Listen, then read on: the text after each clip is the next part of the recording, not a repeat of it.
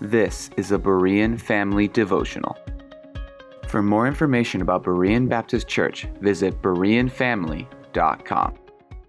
I should probably go ahead and start here. In Joshua chapter 7. Again, this is just after the defeat of Jericho. The children of Israel have witnessed God stopping the Jordan River. They cross over on dry ground. He has a march to Jericho, and in an incredible way that clearly was all God and none them. He overthrows the Jericho, and now we are in chapter 7. There we go. But the people of Israel broke faith in regard to the devoted things. For Achan, the son of Carmi, the son of Zabdi, son of Zerah, and the tribe of Judah, took some of the devoted things, and the anger of the Lord burned against the people of Israel.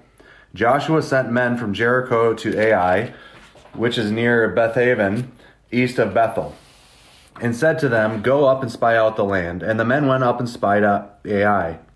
And they returned to Joshua and said to him, "Do not have all the people go up, but let about 2,000 or 3,000 men go up and attack Ai. Do not make the whole people toil up there, for they are few." So about 3,000 men went up from the people, and they fled before the men of Ai. And the men of Ai killed about 36 of the men, and chased them before the gate as far as Shebarim, and struck them at the descent. And the hearts of the people melted and became as water. Then Joshua tore his clothes and fell on the earth on his face before the ark of the Lord until the evening, he and the elders of Israel, and they put dust on their heads. And Joshua said, "Alas, O Lord God, why have you brought this people over the Jordan at all, to give us to the hands of the Amorites to destroy us? Would that we have been content to dwell beyond the Jordan. O Lord, what can I say when Israel has turned their backs before their enemies? For the Canaanites and all the inhabitants of the land will hear of it and surround us and cut off our name from the earth. And what will you do for your great name?" Now I'm going to stop right there and just kind of talk about what we're reading, because it is kind of remarkable to me how quickly there was sin in the camp of the nation of Israel. Again, what would just happened? They crossed over the Jordan River. They enter the Promised Land. They in a miraculous way. From there, they go take Jericho in another miraculous way. And you have somebody in the camp in Israel who sins. He sees something that he wants. He goes and takes it and breaks the covenant that they had with the Lord. Now, I'm not going to read the entire chapter this time. You guys can do that on your own. And my family, I'm not going to make them do it because there's so many names of Hebrew people and names of villages that are kind of hard to pronounce. So, but read that on your own time. But what we see is then God kind of shows Joshua that there was sin in the camp, and they bring about different tribes, and they finally find out the person who had sinned, and he confesses. And later in the chapter, as a result of that confession and what he had done, he was actually stoned to death and burned to get rid of the sin within the camp. So pretty severe response from the children of Israel to deal with the sin, but I think there's some significant application here for us. And before I just jump right into that, I'm going to ask my family to get involved, and they may not, because this is completely, Elijah's already going.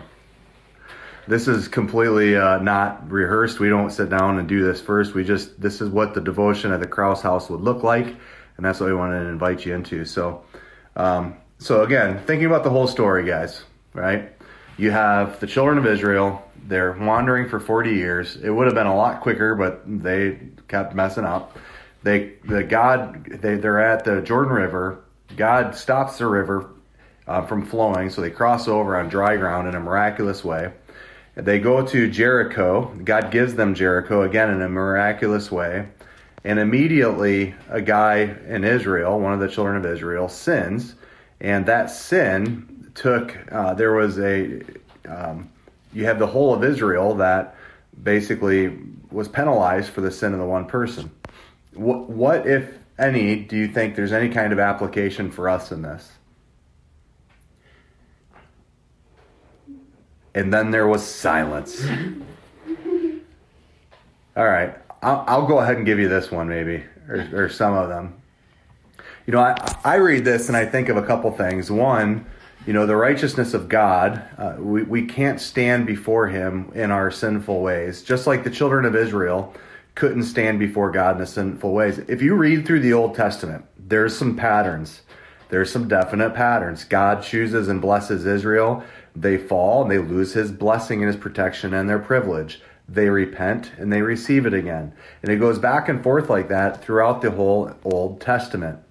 I think we can learn as Christians some things for sure about this. Now, we're covered in the blood of Jesus. We're living under the New Testament, so it's different for us. However, I think we find ourselves asking for God's blessings in areas of our lives where we're still sinning and we're not following him. And we wonder why God doesn't intervene in our lives when we make it basically impossible for him to do so. Think about like our finances. We all want God to bless our finances, but are we being obedient to him and stewarding those finances the way we are supposed to? Are we giving back to the Lord from which he has given us?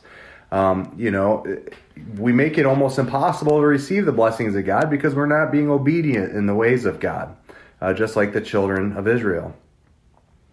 And Tim and Sarah writes that our actions affect more people than we realize, especially in our church family. That's absolutely true as well. When we fall and we sin and, sorry, there's somebody just driving slowly down my road in front of my house, hopefully looking at it thinking they want to buy it. Anyways, back to you and the devotional. But I think about that. I think, we want God to bless our relationships, but then we're not being honoring to him in our relationships. We want God to bless us at our work, but then we're not being honoring to God in our work. And in some ways, we almost like tie the hands of the Lord in his ability to bless us because we're not being obedient. We're not doing what we are supposed to do. And the children of Israel find this out here, and they find it out over and over again. But I also want to point out the malice at which they get rid of the sin in the camp once they discovered it. It wasn't enough just to say, hey man, don't do that anymore. That was bad. That was wrong. Let's not do that. No, it was severely punished. And now I'm not saying that that's the way we deal with people in the church, because we are in the New Testament and that's not the way we deal with people in the church. However, it's the way we should deal with the sin in our lives. That's the way we should be dealing with sin in our lives. Not just saying, you know what, I'm not going to do that anymore. But take it out of the camp, beat it, burn it, and don't go back to it. That's what we ought to do with sin in our lives. Jeff says a little leaven leavens the whole lump. That's absolutely true. And it's true for ourselves as individuals, right? We can't allow a little bit of sin in our lives in one area and expect to grow in a different area. We need to view that sin with malice and get it out of the camp immediately and permanently. If you're just tuning in and this is the first devotional you've watched or whatever, I really encourage you to write some comments and share what you're thinking and what God's showing you in this. Nora says people can't take God for granted. We will suffer the consequences of our actions. I think you're absolutely right. We do, and we do suffer the consequences of our actions. I don't think we can expect God to completely bless us all the time in areas where we're being willingly being sinful and ignoring God. Now, that being said, God is a gracious God towards us. And again, because we are Christians and we are under the New Testament and we are washed in the blood of Jesus, we have an incredible amount of grace.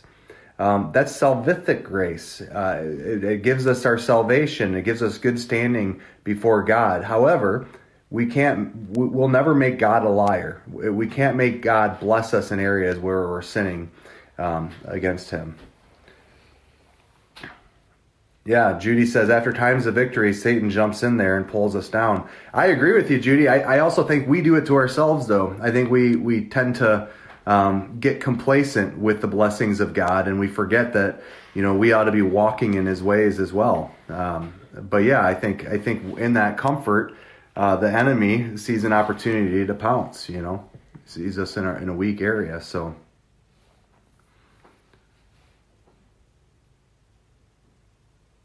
Okay, so Joy asks, in today's culture we make mistakes and not sin. How do we tell a difference? I think you can make a mistake and not sin. Is it, explicitly put in the Bible or made it clear that what sins are and what they aren't. So I think we can know the difference just based on, is this thing a sin, or is this just a mistake that we had made? So yeah, I don't know if that answers that question or not, but okay. What else we got? Krause family, you got anything? As I'm just monologuing away. Nothing.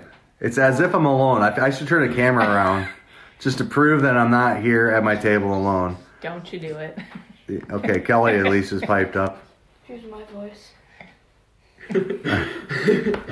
All right, they're laughing now. Nervous laughter, thinking that it's possible that I would, but I won't do it.